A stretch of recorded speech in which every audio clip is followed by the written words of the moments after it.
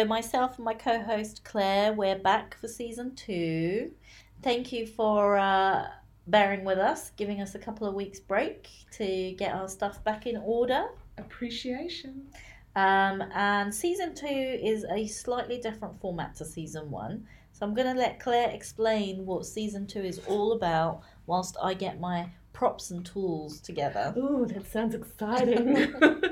So this season is called Flushed, and this is where we have several guests who come in and they basically pitch to Eve and myself what is their biggest pet peeve, and then Eve and I then decide what is the worst pet peeve that they have, and whatever wins gets flushed down the toilet into the drains of the City of London.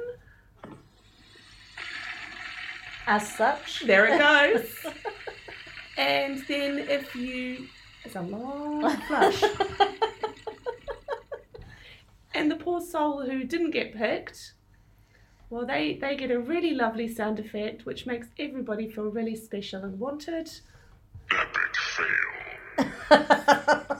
And then just for a little bit of a mix-up, after our guests have pitched their 2 worst pet peeves, Eve and I then go head-to-head and pitch our pet peeves. So we'll see who wins. Good luck. Turn of the tables. Dun, dun, dun.